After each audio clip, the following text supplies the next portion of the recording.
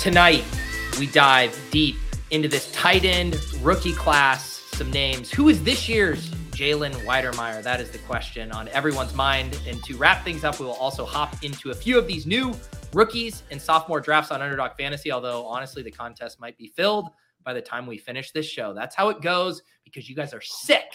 Let's do it. Pat Fryer Helmo. This is why I'm hot. Anita Hanjob. Fix your sight. Jamar Alpha Play Chase. Are you kidding me? Kadarius Toney? You can't handle the heat. It looks like we're finally fist boys. You're right.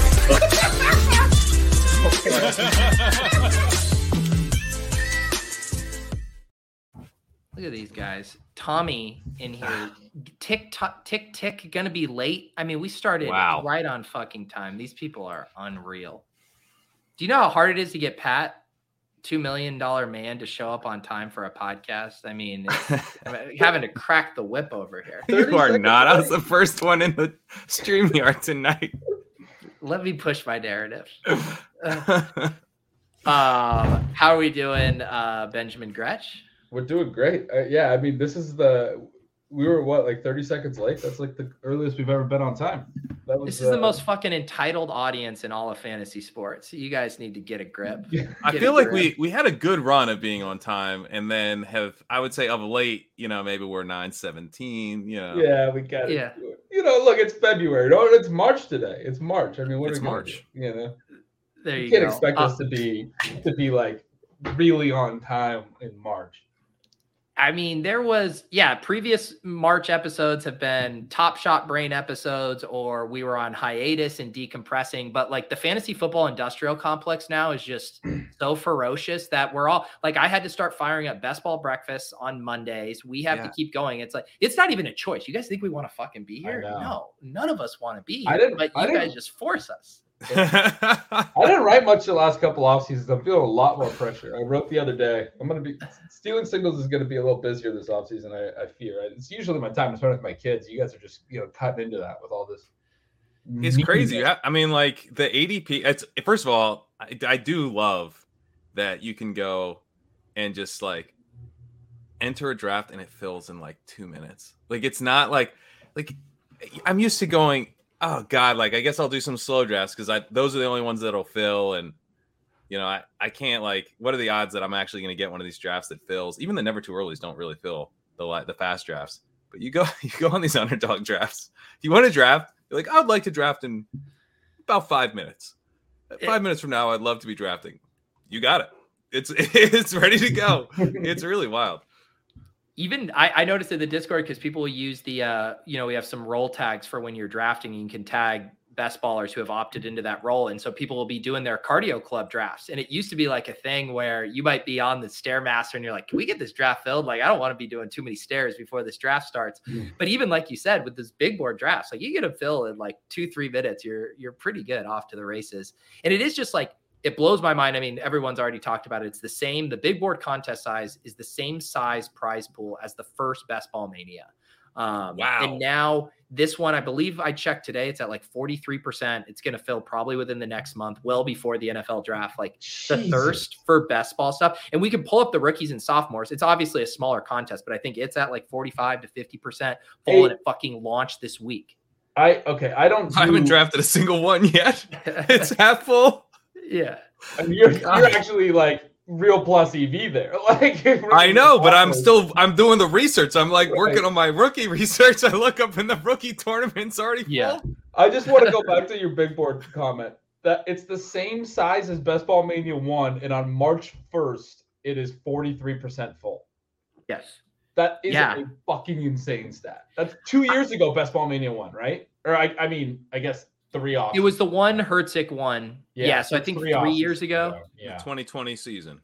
Yeah, so 200,000 to first, 42%. But I mean, 2020, all we had to do was sit around. It was quarantine. All we had to do is sit around and draft, right? Yeah. Like, well, that was when this shit has exploded the last couple of years. You already knew that, but that is crazy. That's crazy. I want to get your thoughts because someone actually asked me this today. I was doing a call about something, and they were asking me like, why do you think the thirst is so much bigger now. And I obviously have my theories, but why do you think it has been like over these past 3 years? Why do you think it's exploded so much? I think Underdog does a really good job with all the different formats, their user interface. I obviously don't get to use it, but like everything I hear from you guys, and when we use it on the shows, like it works really well. It's a really nice drafting app. I would, honest to God, attribute part of the last 2 months excitement this offseason that we're talking about right now to Pat winning the $2 million. I think Pat actually had a part to play in that. I'm gonna put that little stamp on that. Okay, I think the biggest thing is, well, I think there's like 3 things. One, there's a big money up top. So, like, I never ever played. Maybe I did like a couple total over like 3 years. Those MFL 10s, or where you just like you're hoping to win a 12-team league and you draft a bunch and you kind of grind out like a solid cash game type profit. Having the big money up top makes, I think, a gigantic difference. And then you can also, like I was saying, the drafts fill. So it's like when you have the urge to draft right now and you go and you enter a draft and you see like you're the only person of 12 to enter the draft, and then you watch it for 10 minutes and no one else joins, you exit the draft. You don't try again the next night. And the moment of the feeling of I want to draft now is less likely to recur because you kind of already know what's going to happen.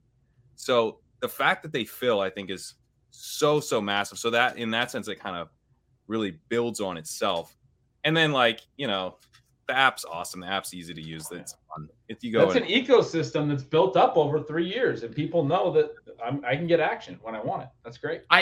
I think that's a good point too. The FOMO angle of it as well. Like when you see people draft, like I even broke in that I was doing slow drafts and I was doing stream drafts, and I was like, I haven't hopped into a live one on my own on my free time. And then last night I entered my first one like on my free time because I who's a fucking underdog influencer, I see people talking about these big board drafts. I'm like, I gotta hop into one of these. That sounds good. I gotta get that value. You're getting influenced. I'm getting influenced. The barbers are getting influenced. Yeah. So I do think there's an element of that. And like you said, I don't know which one of you said it, but like it has become so much fodder for content. Like I appreciate it when I'm writing the newsletter. I'm sure you guys do when you're writing your stuff, where it's like the real market stuff is what's interesting. And I'm constantly benchmarking it. Like I wrote up Anthony Richardson the other day and how the markets have been moving on him. And like, I love referencing the 30 pick jump in his ADP. Like that's the tangible evidence that stuff is changing. It's not just being like, oh, I think Anthony Richardson can go high. It's like, no, people who have skin in the game are actually chasing him up draft boards. And so I do think from a market standpoint, everyone is like wanting to have skin in the game in some way. Yeah. I mean, for the record, I'm very annoyed that I can't right now. Like easily have skin in the game. I like these Wednesday nights when we do these drafts. Yeah. I think it's having skin in the game, and it's also like it does the work for you a little bit, where you're like, it's like, okay, I'm going to do fantasy football content in February. Like, what on earth am I going to write about? And it's like, well, what if I don't like start there? What if I start with jumping into one of these drafts and figuring out who I want to take, and then that generates a ton of ideas, and you're like, what's this guy doing here? He should be going 2 rounds earlier, and then you write about that. Yeah. Yep. People talking about, drafts taking a while to fill, and Pat mentioned that as well. FF Disguise, I think one step as we go on is having shows focus on shifting our minds in the months from best ball to manage. I actually feel like we did a decent bit of that last year, because even around here, we have that big shift, because I know our July, well, specifically June, like we just drafted the shit ton out of best ball teams in June. Once July rolls around, we started our slow manage FFPC main event drafts. And I feel like we constantly talked about the shifts because we're feeling it ourselves. We're drafting these, in conjunction, and you're having to think about the differences in those things. Yeah, that is challenging. Pete, did you have any? You said you had your own ideas and you asked us our ideas. Did you have any other ones that I was curious what you had? Well, one of mine was like a bigger, I think Pat nailed it too, with like the prize pools and stuff like that. And the people in the chat mentioning the app and just how well Underdog has done of making it such a welcoming experience, where there's certain apps and experiences where there's just friction to it. Like, it's like, oh, I kind of would prefer to do it on desktop or whatever. Like, Underdog makes it so easy no matter what you're doing to hop into a draft. And honestly, the third thing I just think is like macro. I think it's just the combination of the NFL becoming this year-round thing, right? Where they can have a primetime event out of releasing the fucking schedule. And guess who now cares about that schedule being released? People drafting in Best Ball Mania who want to correlate week 17. Like, I think it's kind of dovetailed with the NFL going year-round, that Best Ball just like naturally funneled with it. And then the fact that you don't have any long tail of added work of managing it. That's a huge one. That's huge. So easy. So I just think it really is like growing in tandem with the NFL.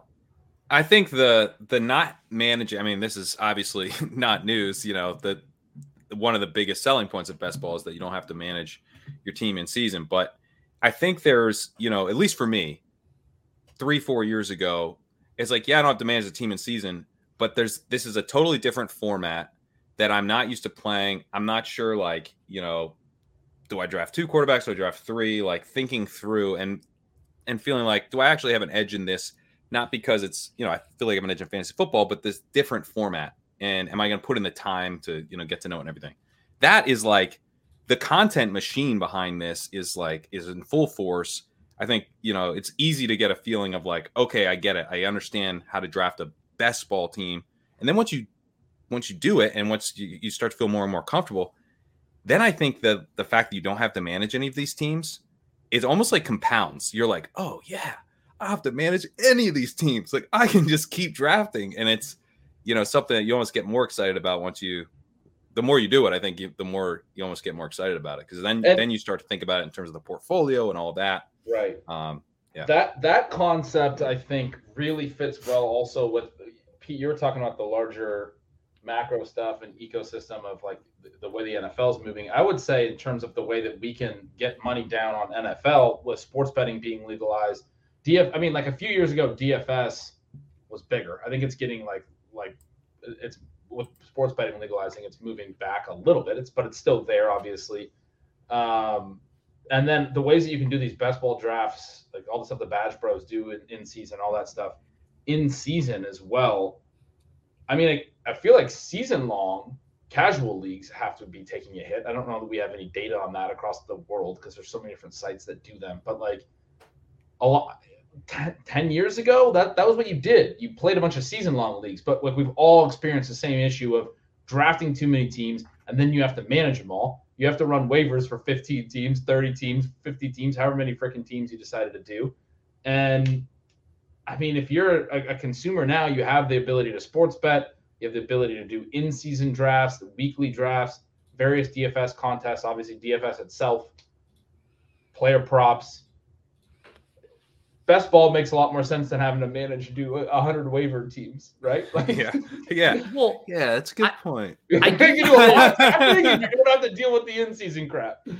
I do think the DFS comparison is relevant because so much of DFS now is more or less a solved game. And there's guys using quite literally supercomputers in sims. And yes, we still have fun tackling it. There's still edges, very small edges we can mine. But for the most part, it's like, we know the deal. Like we know what you need to do. Best ball still feels like the Wild West, even just getting this data set. And I know Underdog just released a bunch of CSVs and stuff for data from Best Ball Mania 3. Like we now have 3 years of data. It's still this unsolved game that we're all trying to figure out. We all have our ideas, we all have our opinions, but we just don't have enough data to even know yet. And I think that also adds to the enthusiasm. Like people are jumping in and stress testing their ideas. And you can't tell someone that they're just completely full of shit if they're doing 4 tight end builds. Because like we just don't even have enough full, data to be like, you're a stone donkey. Like, yeah, we have our hunches, but I think that's part of the appeal. Whereas with DFS, like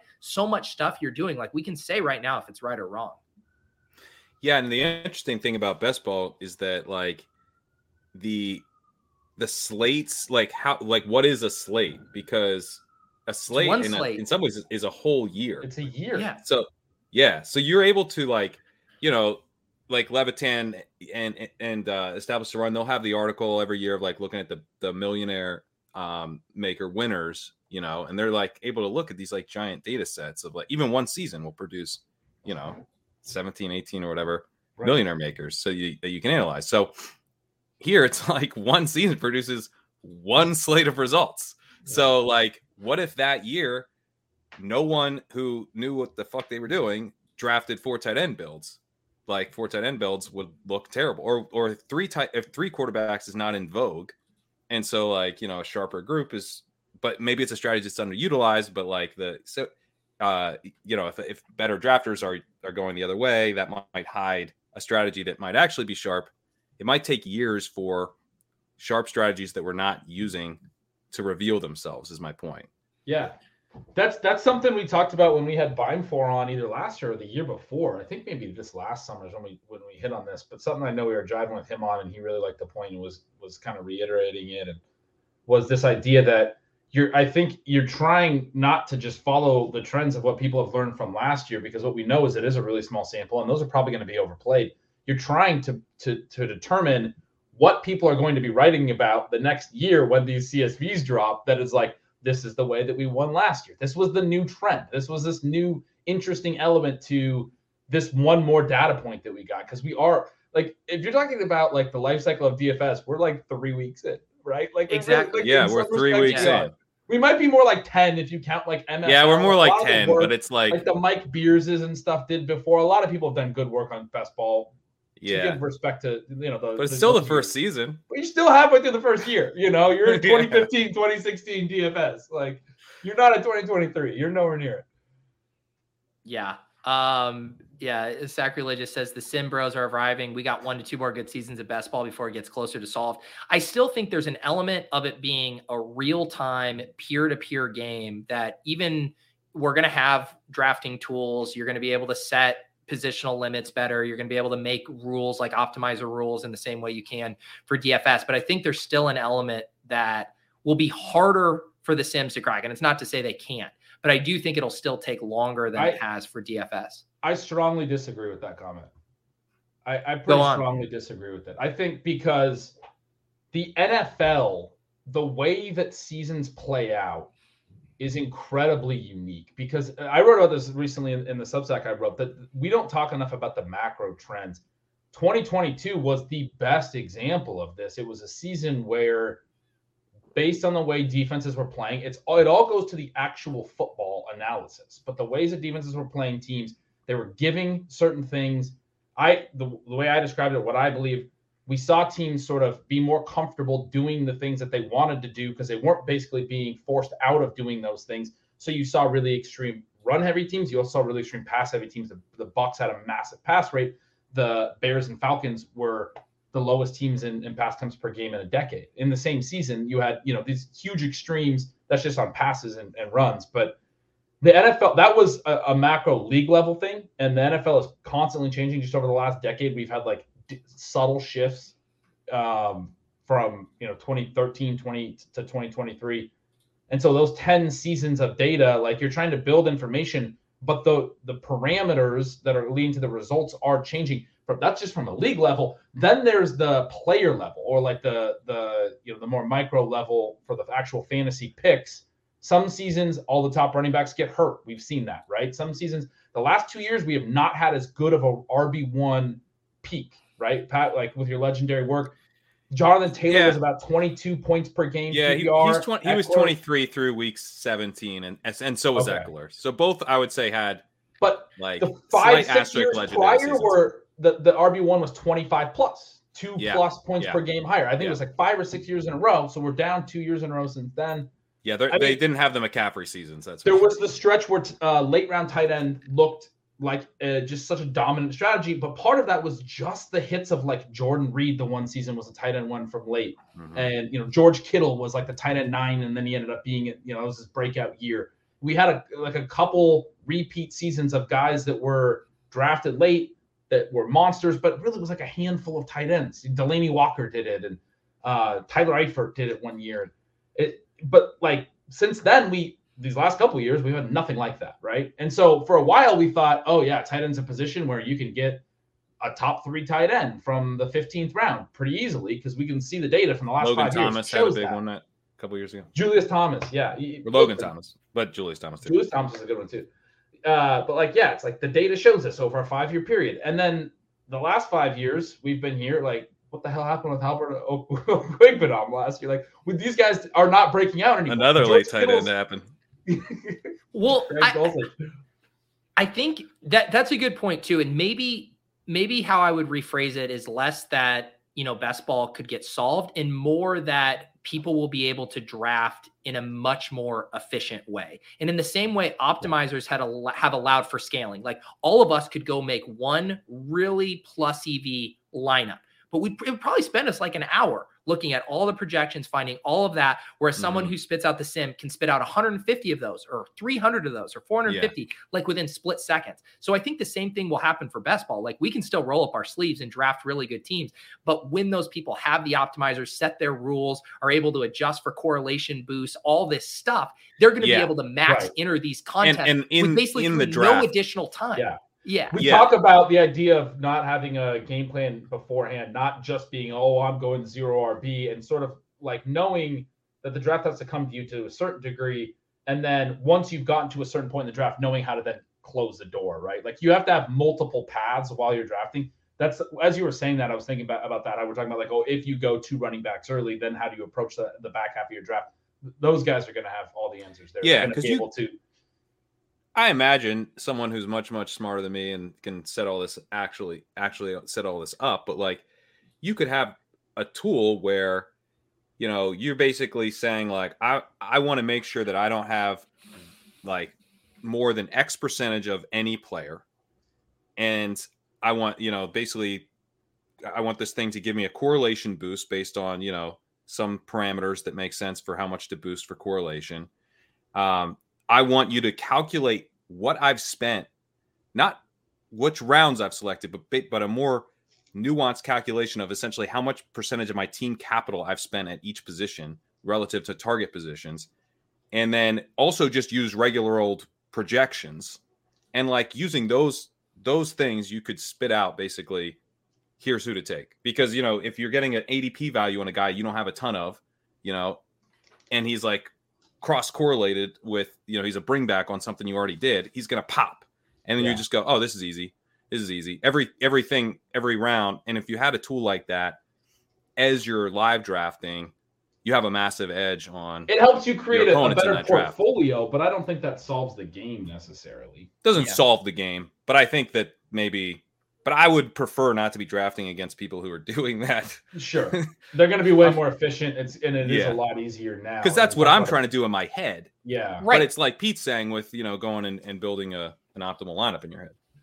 The other thing too is it'll be a fun push-pull, right? Because the prize pools and the amount of contests available are going to get bigger and bigger, which will naturally bring in more sharks. Where there's big prize pools, people will care about that. On the other hand, best ball still has that dynamic of you are tying up your money for 6, 7, 8, 9 months versus like the turnover of DFS. There still is going to be some guys who are reluctant to tie up their money for that long, knowing you also that have one big advantage, which is that the DraftKings the platform is just so ungodly terrible that even if underdog gets solved, we can always go over to DraftKings and draft to our heart's content. So when we think about the DFS life cycle, I a second ago said like 2015, 16, but really like DFS started 2013, 2012. And that's when I wasn't playing then. And I know when you talk to like the Kitchens of the world, the guys that were playing way back then, they'll say like if that's when it was really the Wild West. And then you get into like 2015, 16, 17, 18. That's when people started figuring out, especially like in smaller field stuff, how you can like blend projections and do, blended optimals. And you had people starting to play certain ways that were sort of predictable, but it still created room for the Leonis of the world who, has done incredibly well, leveraging what he sort of knew the original optimizers were going to run in DFS. Well, in the examples we're talking about, we're going to kind of get a feel, I think, these first few years. Like right now, we're still in the 2013, 2014. Then you'll be in the 2017 range, right? You'll have people optimizing and understanding elements of it and the ways that, game stacks and team stacks and correlation became so obviously prevalent in DFS. It wasn't, crazy Wild West like it was in 2013. People weren't even stacking and all that. But in 2017, you had all this stacking, you had certain things, but it was predictable enough that you could make informed contrarian pivots. Like one example, I just talked about running back and tight end. One example that's coming to me as I'm talking about this is the big trend right now after last season is that quarterbacks need to go higher because quarterbacks started scoring a lot more. That's probably accurate. I'm sort of in on that. But we could have a season where all the top quarterbacks get injured or underperform or something, and we get. But that's setting too high a bar for what needs to happen for a contrarian pivot to be the nuts. You just need none of the big quarterbacks to have a big week 17, and it was you're in real fucking trouble if you decided your big contrarian pivot was to build a whole portfolio of teams that is late round quarterback heavy. If what you just described happens. Yeah, late round quarterback heavy in a year with a draft class that might have 4 top 10 quarterbacks. I don't know. Seems like a good strategy. That would be something. For the record, I mentioned that because that'd be something I'd be doing if I was drafting a touchdown. That's what I'm not. Right now, I'm not drafting any of the 1-2 turn quarterbacks. I'm slowed down a lot since I last said that, so I've probably only drafted like 3 more teams where I faded Mahomes and Allen and Hurts, but in general, it does just like maybe it's I've been playing fantasy long enough where I'm just like this feels like wrong, you know. And I guess you could maybe say the math says that it's right, but I really do feel like if I go into week 17 and I have a guy who can give me a spike week, and I have like 80. By the way, I have like 80+% Anthony Richardson in my portfolio, so you can tell where I'm trying to get that spike week.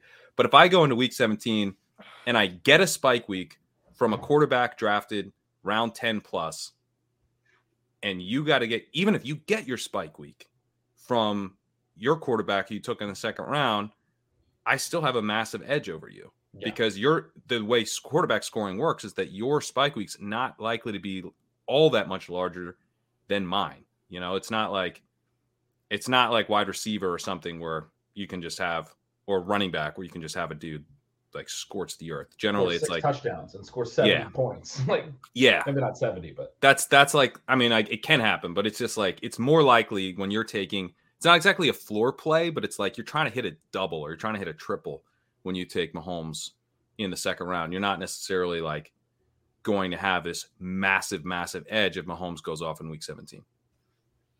Yeah.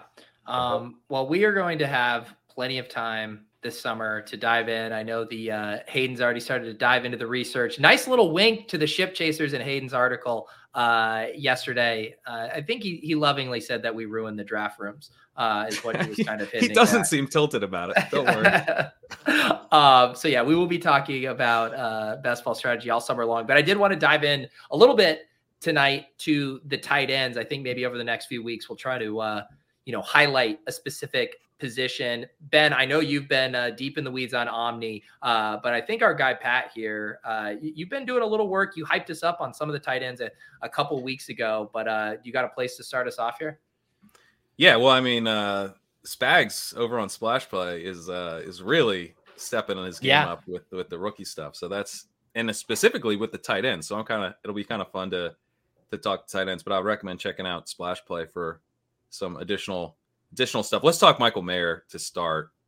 I don't really know why he's not getting a little bit more love. He seems like he's potentially like a very, very strong tight end prospect and someone that is getting treated like, he's kind of fine. You can get him as like, generally, like it's like Taysom Hill and Mayer are sort of your backstop options in tight end and underdog. And this is a dude who was highly productive in college. If he tests well in terms of athleticism, he looks like pretty close to an elite tight end prospect for me. So tight ends are much, much harder to project and predict, and they don't tend to do as much as rookies. But like, I think he's not going to get drafted 8th overall, but from a fantasy perspective, I think he would, again, if he tests really athletically, I think he'd be just as interesting as TJ Hawkinson was. So maybe that's a blasphemy for some people, but I think he's a very strong prospect.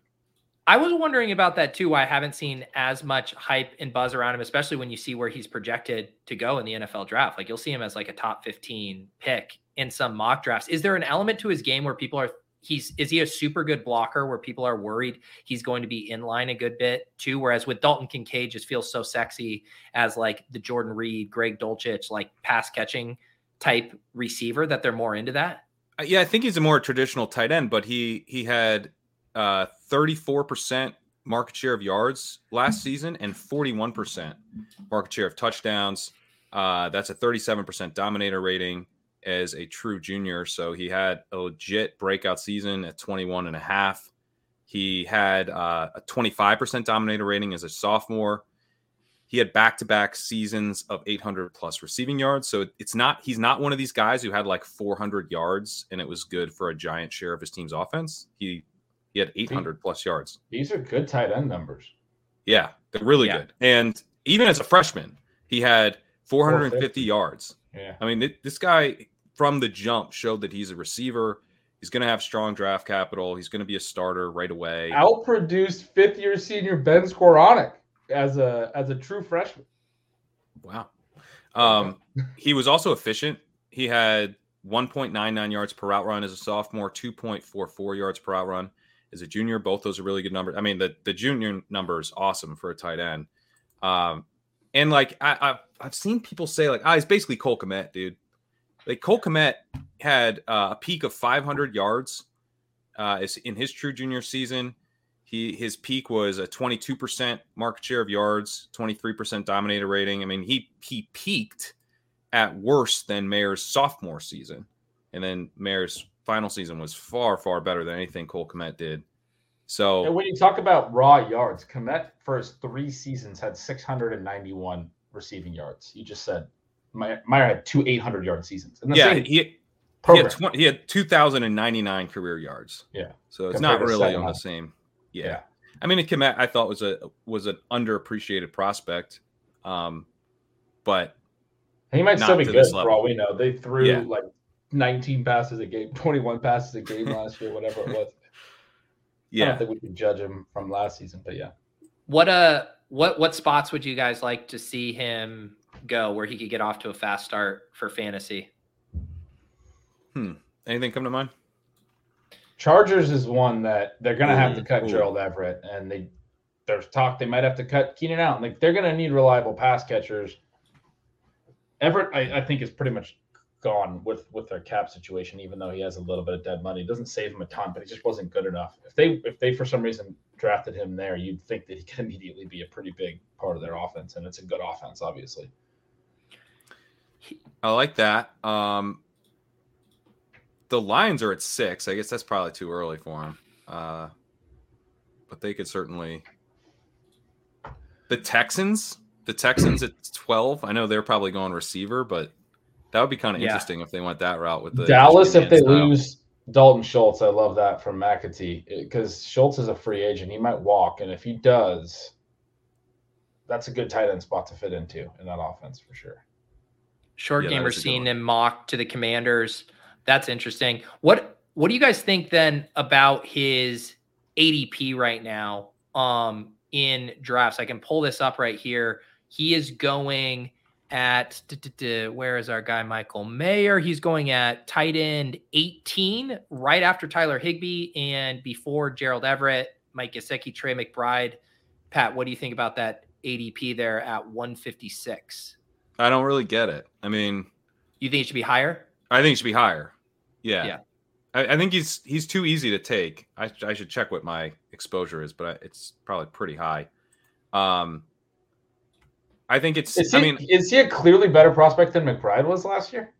Yeah, I think yes. Like demonstrably better. Demonstrably. McBride was a small school guy, and I think it matters that we're getting Mayer out of a big time program, and he's going to have better draft capital. And he's not going that much higher than McBride after McBride did nothing his rookie season. Right. Potentially significantly better. I mean, McBride had 1,000 yards as a senior at Colorado State, 1,098 yards, 37% market share of yards, only 7%. He only had 1 touchdown though. So he only had a 22% dominator rating because he only scored the 1 touchdown. And again, it's a small program. So I think that Mayer's a much stronger prospect. And do you think this gap between him and Kincaid, who's expected to be the second tight end off the board, almost 50 picks difference? I assume you're high on Kincaid relative to this ADP too. So I'm pretty high on Kincaid. I'm pretty high. I like the rest of the class. but I think, like, to me, Mayer's sort of locked in. Like, he's going to be a good prospect. I think if he tests really well, then all of a sudden he's the type of prospect that we should probably be taking in the late single-digit rounds. Like, let me see. Like, I mean, he should be going, if he tests well, like, I think he should be going kind of in the Dawson Knox, Cole Kmet, Greg Dulcich range. So around like 120, something like that. So maybe it's not like but I would say he's like probably going 30 picks too low relative to like a solid combine performance. And I guess if he crushes the combine, I wouldn't think it was crazy if he went. I mean, Dalton Schultz is going at pick 105, and he might not be on the Cowboys. The guy's career might be like in the tank if he doesn't go to Dallas, doesn't resign with Dallas. So, if you were taking him, I guess part of it is I don't really understand why Freiermuth goes quite as low as he does. So, but if he was in that general vicinity, I don't think there'd be anything wrong with it. But the thing is, like, he was productive enough where if he doesn't look like the most athletic guy in the world, I'm not going to get like real bummed out about it. I think he's going to be fine. Even if he tests like is moderately athletic. I mean, we saw Mark Andrews didn't have great athleticism. I care more about, are you a receiver who gets to play tight end? That's the primary thing I care about. And he's a receiver who can also play traditional tight end, but I think he is a receiver. He kind of clears that hurdle. No, this is Mayer still. Okay. I'm just saying his floor is higher as we enter the combine. I'm like, I know that no matter what you do, I'm still going to think that you're probably going too low. You're somewhere between like a round and 3 rounds too low. Gretch, hearing all of this, real quick, where do you think Michael Mayer, August, FFPC, which sometimes people forget is tight end premium, what round do you think his ADP is? I think it's so dependent on landing spot, dude. I mean, I think McBride last year is a great example of once he lands behind Zach Ertz in Arizona, it's like, we know tight ends is the toughest position to immediately make an impact. I think you have to, this all sounds great and I'm really in on it, but you do have to get into a spot where the team intends to use you right away, as opposed to sort of slowly develop you, which does happen at tight end, even for prospects is good. Yeah. So, I mean, if he lands in a spot that's a little bit more of a logjam, sort of surprises us. It's some team that wants to do more 2 tight end stuff. They love the player. They fall in love. They draft him, and they're going to use him at 50% snap rates his rookie year. Then, I mean, he's probably going to go in the 16th round. My thing is, I think because he's projected to be a first-round pick, and because so many teams are starved for pass catchers, and there's so few elite tight ends, I do think the opportunity runway will appear pretty right based on where he goes. Yeah. It's hard because it would take a team that already has like a really established tight end early, like making a bizarre choice. And you can go through all these teams like Chicago, Houston, I guess Arizona, Indianapolis, I guess you could skip Denver, Rams, Vegas, I guess. It's just like none of these teams could you say like, well, they couldn't use a really good 2-way tight end, Yeah.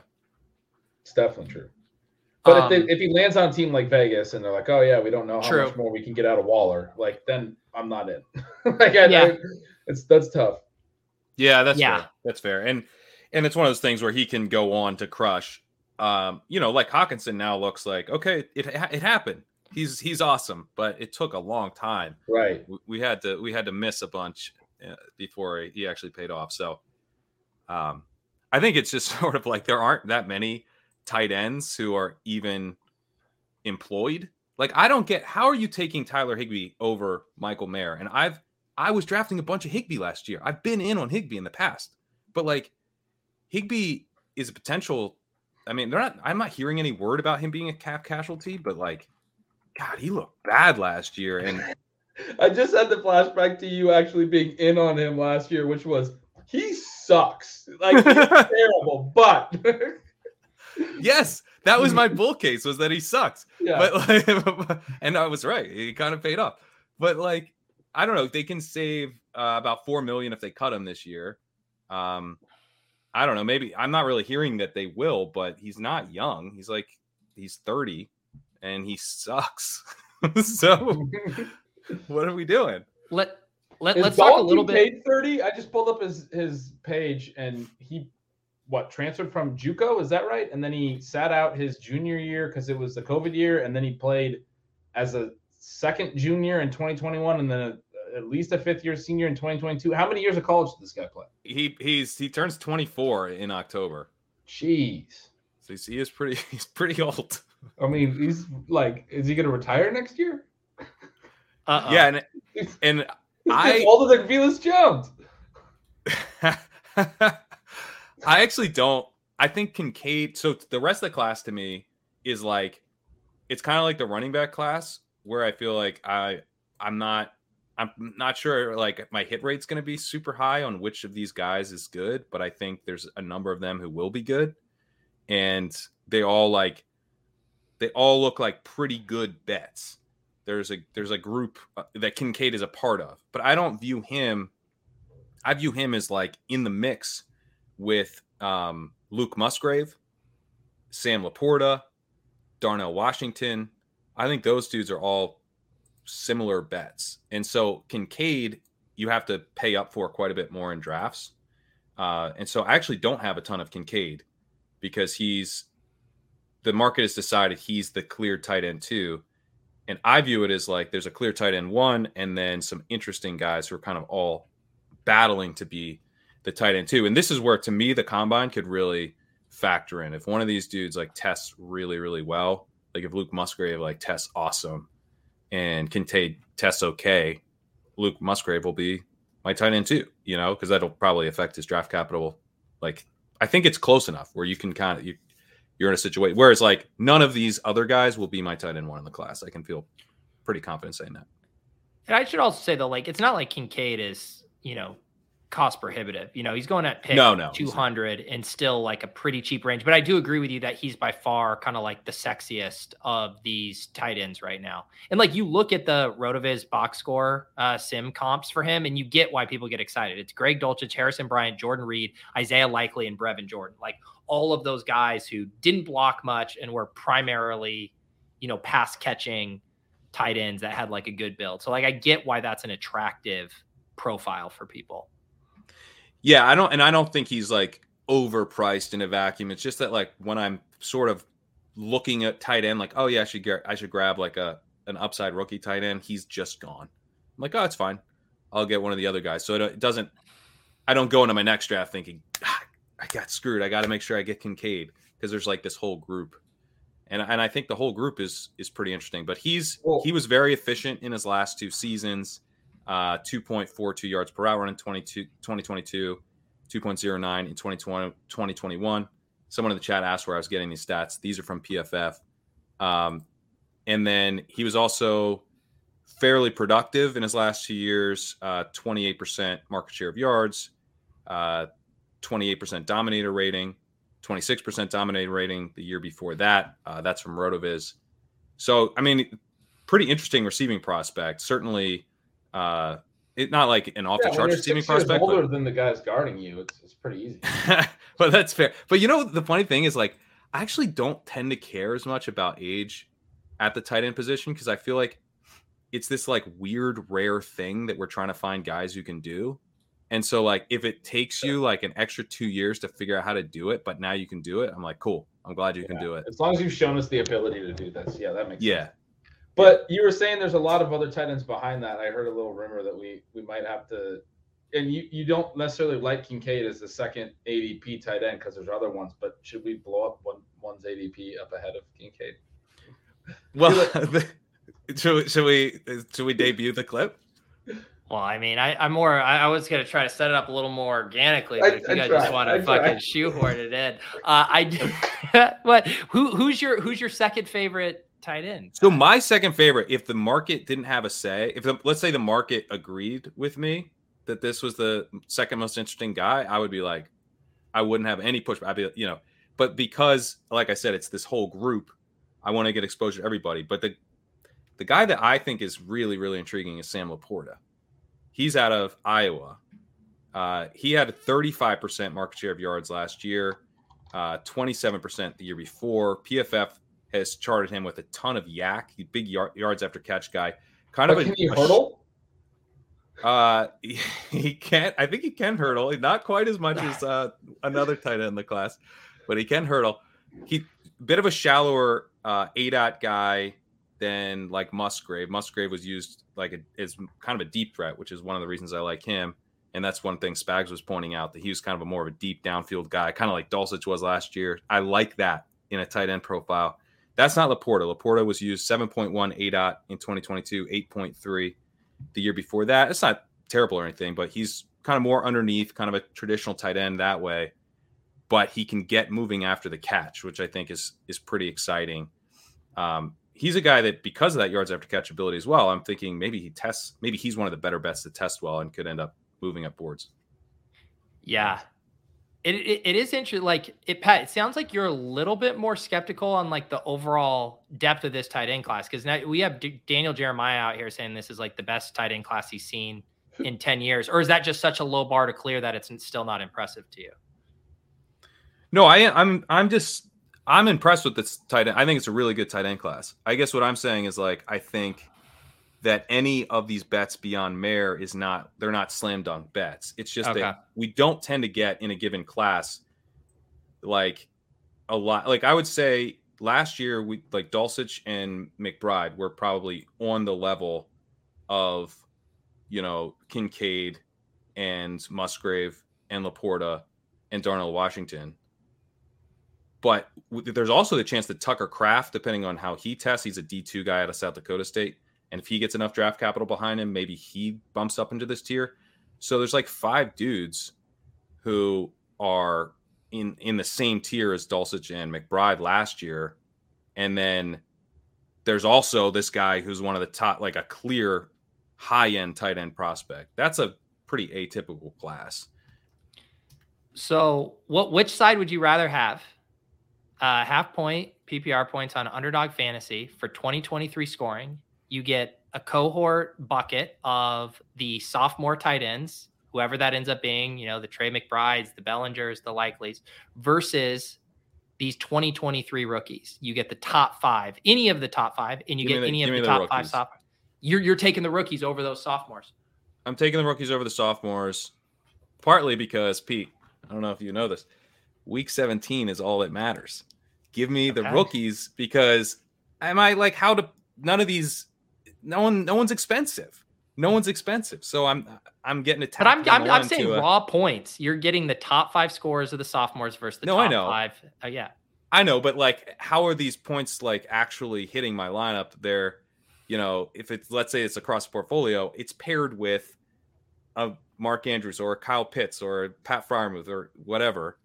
So it's more tight end to help me get there and win me the money once I get there type of bets, because none of the sophomores are very expensive either. I mean, Dulcich is probably the most expensive guy, right? And he's going in the double digits. So you're looking for late season help and some points along the way. But like, odds are tight end's going to score very little points again this year. So if you have these guys coming on down the stretch, I think it's pretty helpful. We got a great little interaction here in the chat. Went on a date with a Samantha Laporta once. How was she in the blocking game? Yeah, the chat has Laporta braid right now. Here. The blocking game.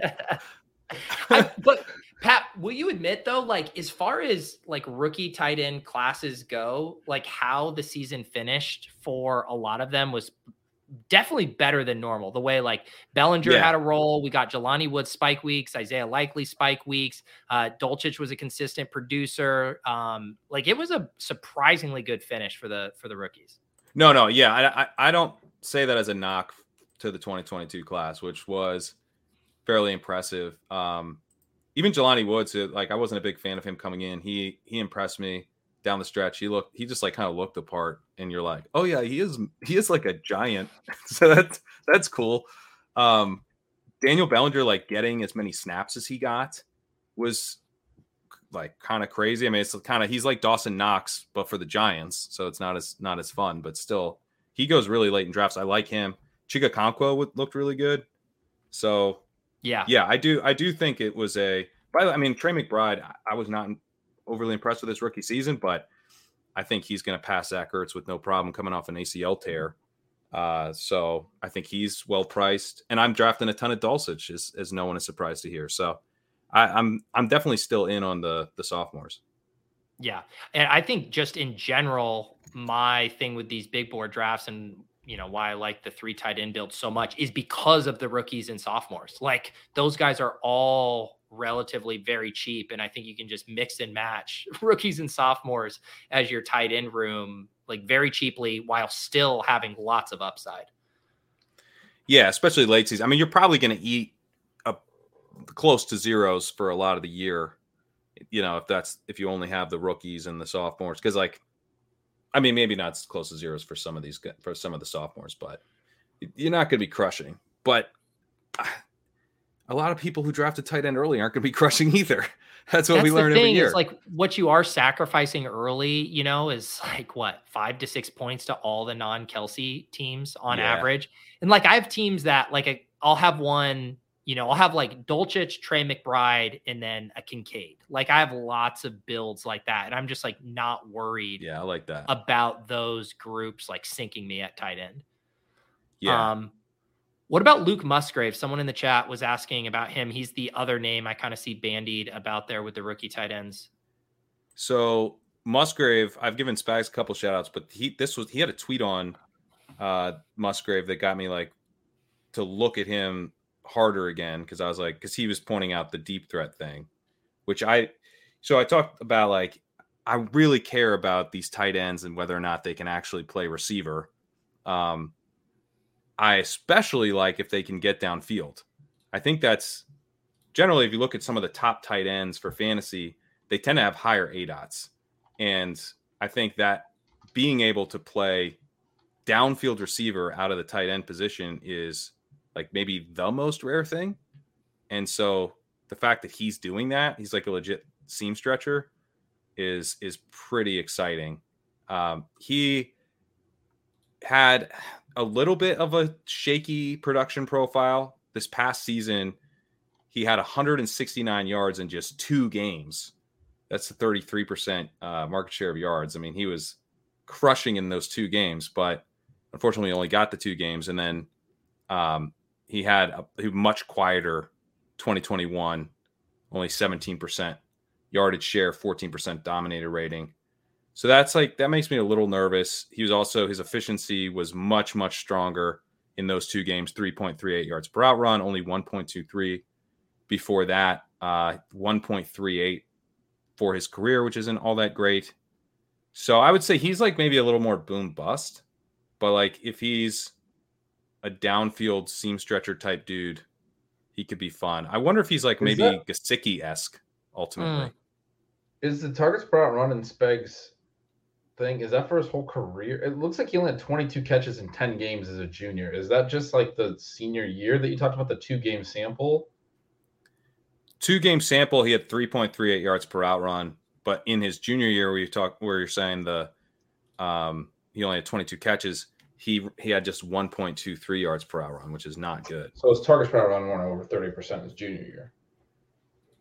Couldn't have been. Yeah. No, I'll do that. They don't list it, but he had 37 targets in 247 routes. That's 15%. The box score scout sims names for him are a pretty mixed bag. You do have Greg Dulcich at the top, and then you have Clive Walford, Bryce Hopkins, Troy Fumagalli, and Ed Dixon. So not the most inspiring group of names on him. Yeah, he feels a little more boom bust to me. But whatever, you're getting him so late. Like, yeah, of course he's boom bust.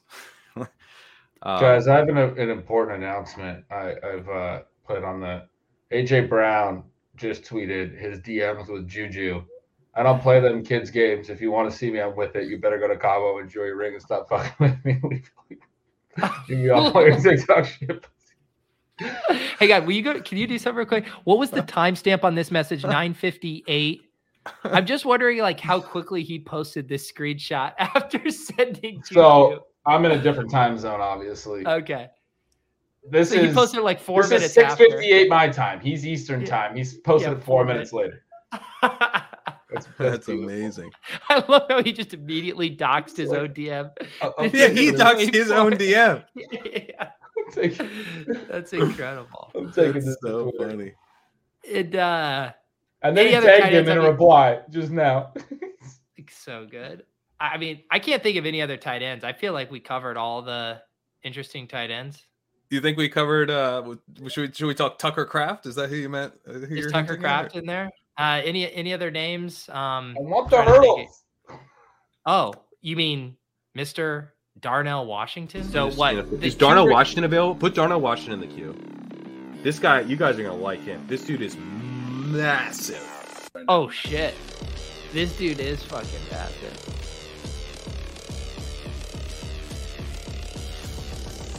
Every successful person has to do, including you.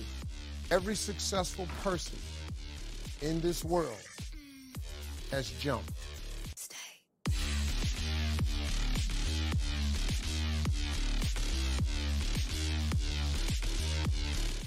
That's amazing. Oh my god! Beautiful. I didn't know where Steve Harvey was going there. What? I didn't either. That clip. I didn't know where he was going the first time I watched it too, but I decided to stay the course. I jumped. So Who good. made that? Let's shout So him out. it's C1 Rock. I don't know if you're in the chat tonight, but here he is.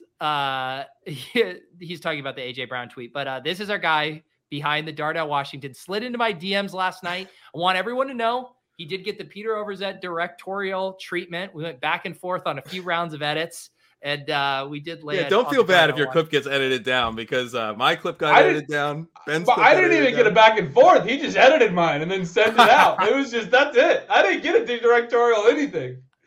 I mean, here's the thing. When he sent it over, it was 58 seconds. And I was like, buddy, we got to tighten this up. Because here's the thing.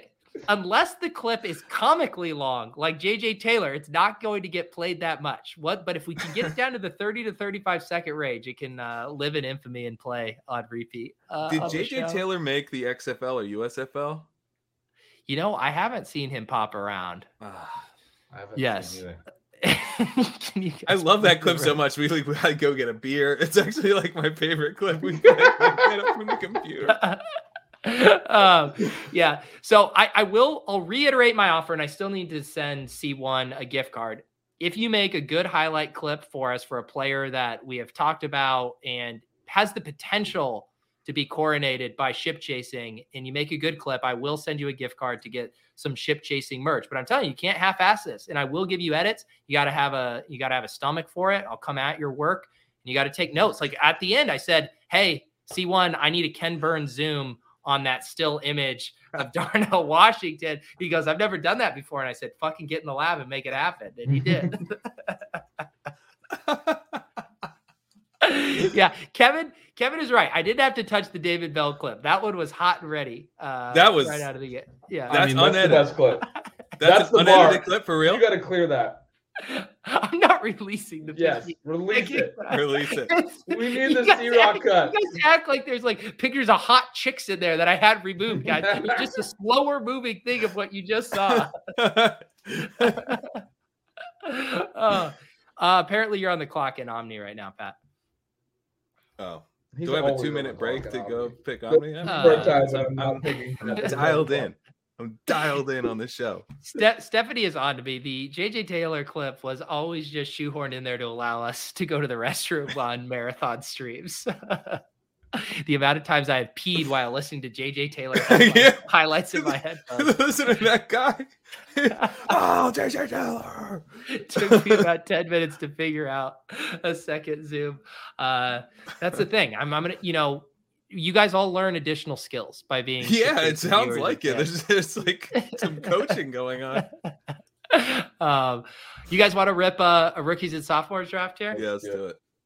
Shout Have out you- to Kevin for an unedited clip. I mean, that is impressive. I mean, It was fresh. What- out. I what mean, a clip. you're making Gretsch get in his head about his edit here. Sorry.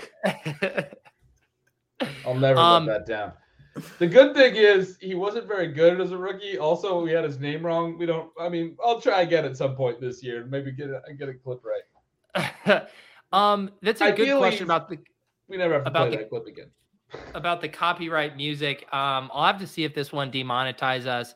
My thing is, if it's a transcendent clip, we're willing to get demonetized for it. But if you come in here with a weak ass clip that also has copyright music, that's gonna be a no for me, dog. Wow. So that's, I mean, it's gonna be tough, you know, if you're like, hey man, you gotta change the music. I mean, that's that's communicating. That's but see that clip specifically, that music was intentional. You needed the jump. Yeah. It was it had a purpose, and I appreciated that.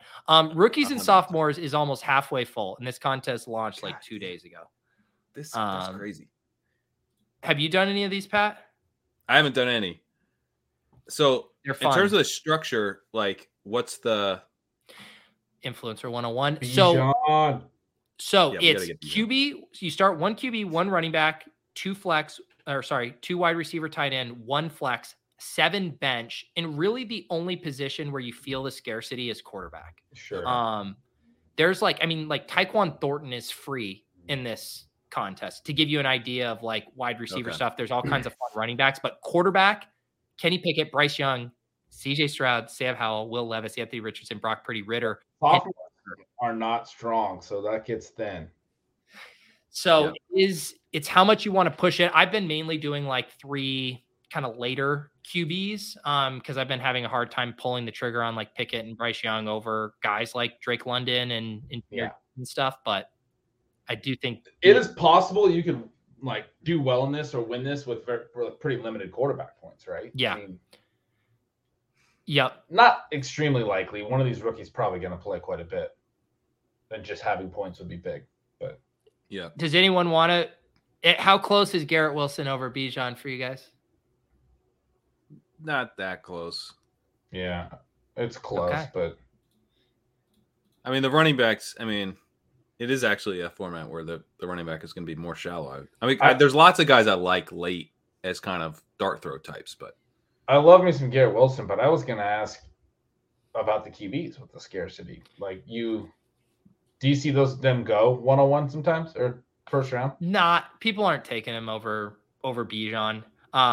The nice thing about the running back too, and when you get like the stud like Bijan, is I do think like the most optimal strategy is like 2 running back, 3 quarterback, 5 wide receivers, or sorry, 7 wide receivers. So 2, 3, 7, and just load up on all the pass catchers and just rock, because you only have to start 1 running back weekly in this. And so if you have Bijan and another, you're in pretty good shape. So what do you guys think here? We got Kenny Pickett, Christian Watson, JSN, Gibbs, and we picked. I kind of like Pickett, to be honest. Yeah. He's going to start. He's going to start. It's the scarce position. Let's get the points. I could almost go Pickett Stroud and be like, look, we're gonna just. I'd rather push in and try to get one of the other rookies than Stroud. Pickett you could stack with Pickens. You can stack that with Pickens. I think, I mean, I definitely normally take Watson, but Gibbs or Pickens, I think would be the other that would make sense. I kind of like the stack. I mean, we got to win some money up top. These aren't my favorite players by any means, but I would do JSN would be the other. JSN and Gibbs are the other 2. I'm a little. Let's go JSN, man. He's fun. Christian Watson. You're out on Christian Watson or not out? I just said I was going to be low man, but I'm not out on him. No, I'm not out on him either. But I don't like if Jordan Love is the quarterback there. I mean, like the one game Jordan Love played, he immediately threw a touchdown to Christian Watson.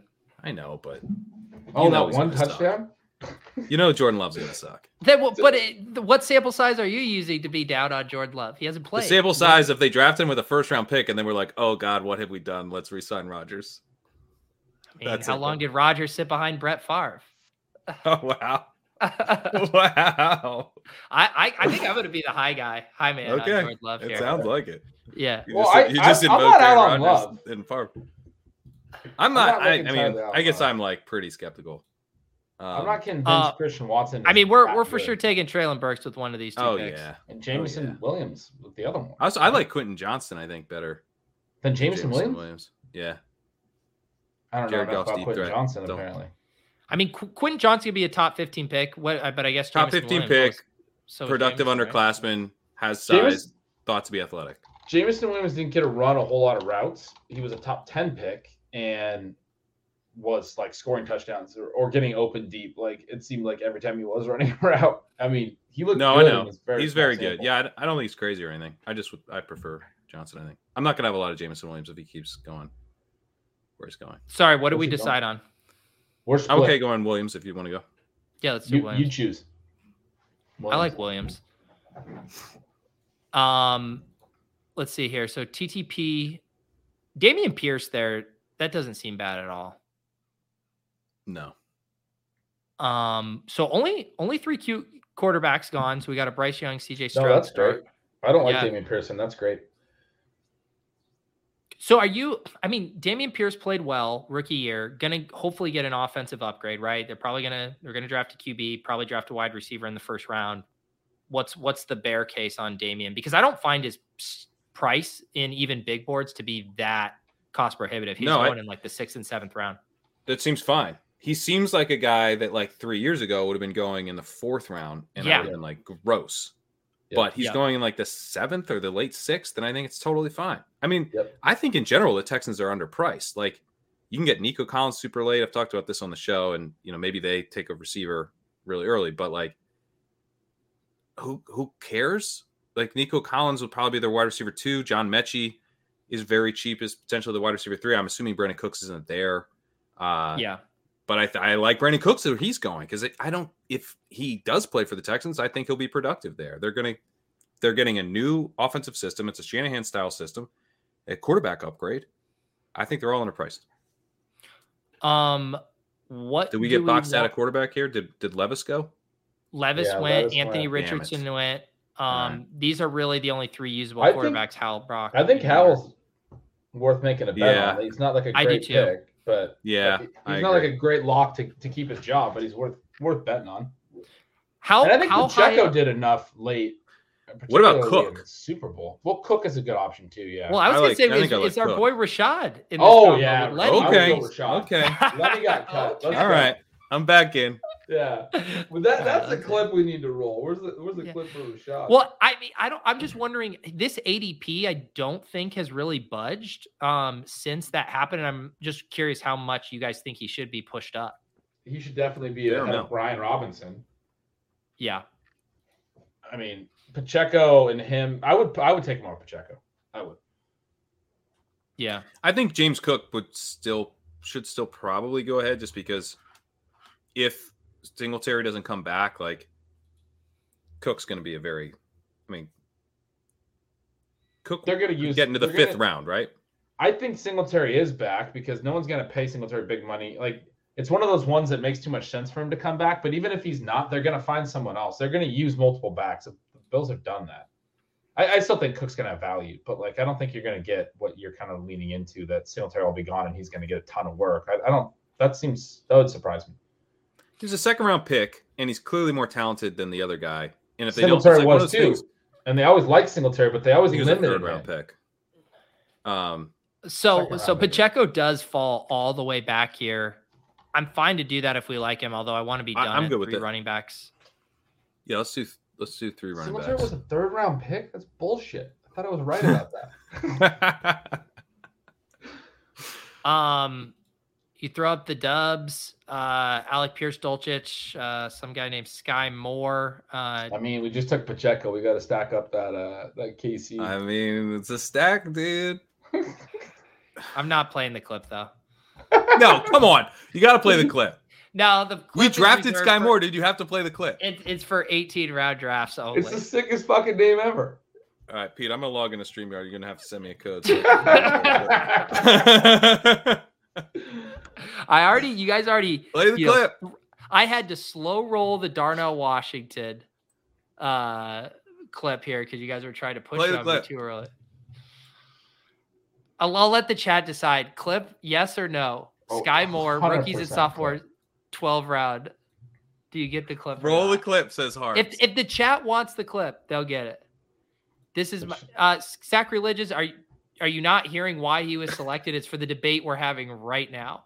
Well, he's God better than damn it. Alec Am I- Pierce. Did I just get overruled hard? Yes. Yes, you God. did. Oh my God. Look at the chat. The shot is Sky Moore, 2 Ys. It's the fucking sickest name I've ever seen for a wide receiver in my goddamn life. Sky's up. Oh, let's go.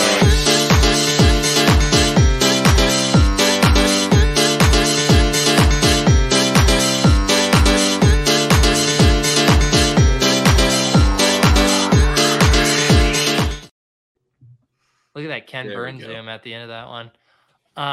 Look at that. Alec Pierce is still there. Do we like? Perfect. Do we just make this the Pat draft and take Dulcich? Yeah, let's take Greg Dulcich too, man. Yeah. I think I'm gonna be out on Greg Dulcich this year too. Really? Why? I just feel like he was Hackett's dude. I think Ooh. Okukmanam is like a buy in Dynasty and everything right now because there's just like some weird reports and rumors that he just wasn't their guy there. But I think it's When gonna you be say more buy of in a- Dynasty means to be picked up off the waiver wire. Is that what you mean? right. Yeah, he's so cheap. Like seriously, yes, yeah, stashed. Romeo.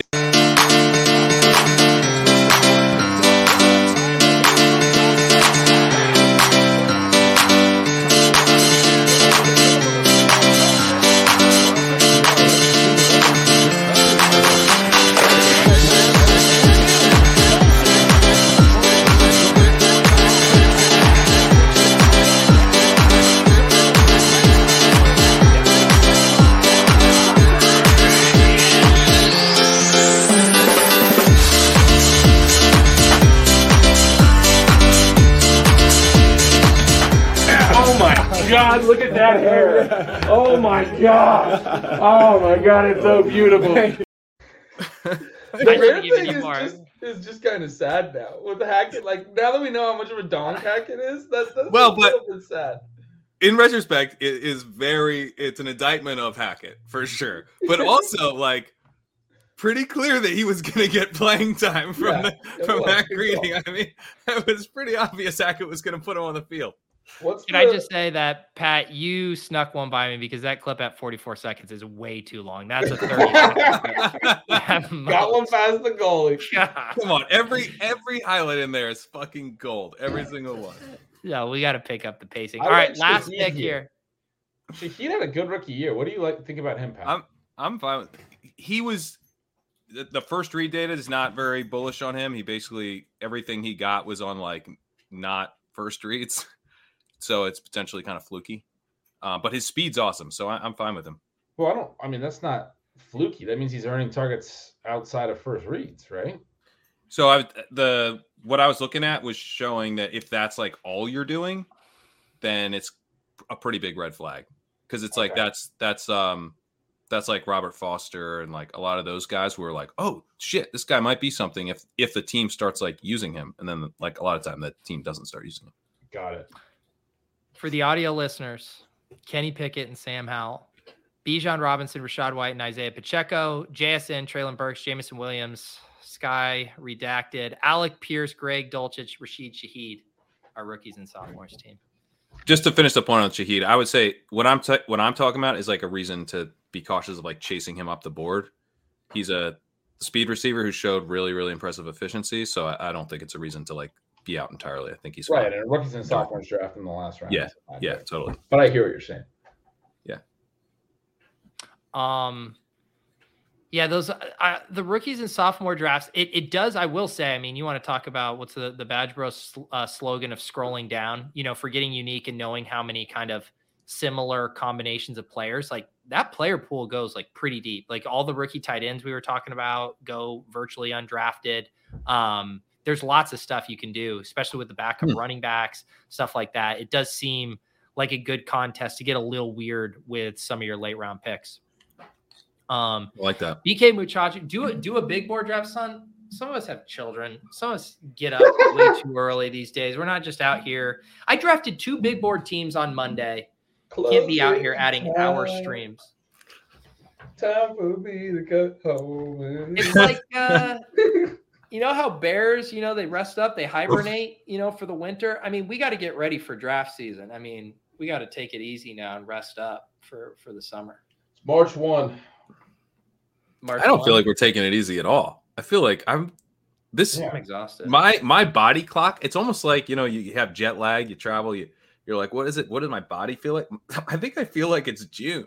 Like my body feels like it's June. Like I'm already drafting like a decent amount. Dude, you won $2 million a few months ago. Like, yeah, you're pretty stoked this offseason. I mean, I would probably go into the offseason pretty stoked too. You won then you went to freaking. A lot of people should say I should take a bunch of time off. I'm saying I'm drafting like it's June. You went fucking scuba diving for 2 weeks, then you come back all refreshed, and you're like, yeah, I'm like the biggest fantasy football winner of all time. Won the largest pot like in the history of the entire hobby. Yeah, Go I'm off, good to kid. go. I feel great right now. No worries in life. $2 million in the bank account. It feels like June to me. Sun's always rising right now. How are you drafting, Pat, if you took all the money off the site? That's really my question. The money's still there somehow. I don't get it. Someone's got to explain it to me. The economics are confusing. Goodness. Gretch, any other updates on Omni? I know a lot of my drafts are in the double-digit rounds now. Yeah, it's moving. People are drafting. My big update is that on Tuesday we have the UCL, the Champions League round of 16. We'll get the first results of the round of 16. The second legs start on Tuesday. So hoping to have drafts done by then for anyone who's using Champions League like the Omni Cup and the Ship Chasing Cup. Wednesday is the start of the World Baseball Classic. Same deal if you're using that. That's only a 2-week competition. That's going to be done 3 weeks from now. So this time next week when we're doing a show, I'm hoping all these drafts have wrapped up. So if you're playing Omni these next couple days over the weekend, please be on top of it. Obviously, we don't have the notification system. Appreciate anyone staying on top of their picks. But yeah, I mean, we're doing good. The Omni Cup is cruising, man. Every draft is in the double digits except I think one. Every other draft is in the double-digit rounds. Some are all the way into round 14 already. So yeah, we're making headway. Good stuff. Good stuff. Yeah, I'm at the point of the draft too, where the first 10 picks, you can you're feeling good, and then it starts to really get into the nitty gritty. Then you get rounds. Yeah. But the one thing I will say, the Ship Chasing Cup, bigger drafts, 14-person drafts. Yeah. A couple of those are moving slow to start. We're gonna have to pick those up a little bit, boys and girls. All right, pick it up. You heard it here first, Ship Chasers. We got the Discord threads for pinging you guys in there. Let's keep those moving along. Pat, anything else on your end? Nope, just doing a bunch of rookie stuff, which will be dropping in the next couple weeks. So be on the lookout for that in the lab. I saw some people in the chat saying they miss your Dynasty content. Are they gonna? Hopefully, they're gonna get. You will be getting my Dynasty content. I'm gonna have a bunch of very similar to last year with the rookie profiles, but I don't think I'll do it exactly like I did last year. But it'd be similar, going into the positive indicators, the red flags, statistical comps for all the positions, all 4 fantasy relevant positions, and that'll start to drop. I think not next week, but the week after is what I'm targeting. There you go. Gretch has had a couple good posts up on stealing signals as well. It actually there was a lot of good conversation in the Ship Chasing Discord today because Leone had also done a pod recently, was using some examples about Chris Olave and Josh Jacobs and what lessons we can extrapolate from that. So we had a fun conversation in the Discord earlier. But Gretch, any other posts on your horizon? Or are you still just in full Omni mode right now? No, I got a list of stuff that I want to write that'll be coming. I want to do last year around this time. I did it was actually earlier in February, a big targets per out run breakdown, just sort of looking team by team at that stat, which is my favorite for receivers. I'm going to do that in the next week or a couple weeks. It's already kind of behind schedule, awesome. And then a couple other sort of strategy sort of related posts. So we'll see. Yeah, some stuff coming. Love it. And I will also plug, I started my weekly newsletter last week, the P.O. Box, and this is what I will tease. Ship Chasing fans will enjoy this specific edition on Friday. This one is going to go out to you guys, even though it's going to go out to everyone. I think you guys will especially appreciate that free newsletter. I think I have it pinned on my Twitter if you guys want to subscribe to that. Appreciate all of you guys hanging out in the chat tonight. We'll be here every Wednesday. We'll pick another position rookie position to deep dive on? Wide receivers after We got to get to the post wide combine. receivers, right? Let's talk wide Yeah. receivers after the combine. I mean, that'll be fun. All right. It's a date next Wednesday, 9:15. The three of us, wide receivers, you guys, the chat, and who knows, maybe another clip. If you have a clip, you can slide into my DM and I will give you notes. Have a wonderful night. We will see you guys next Wednesday. Peace.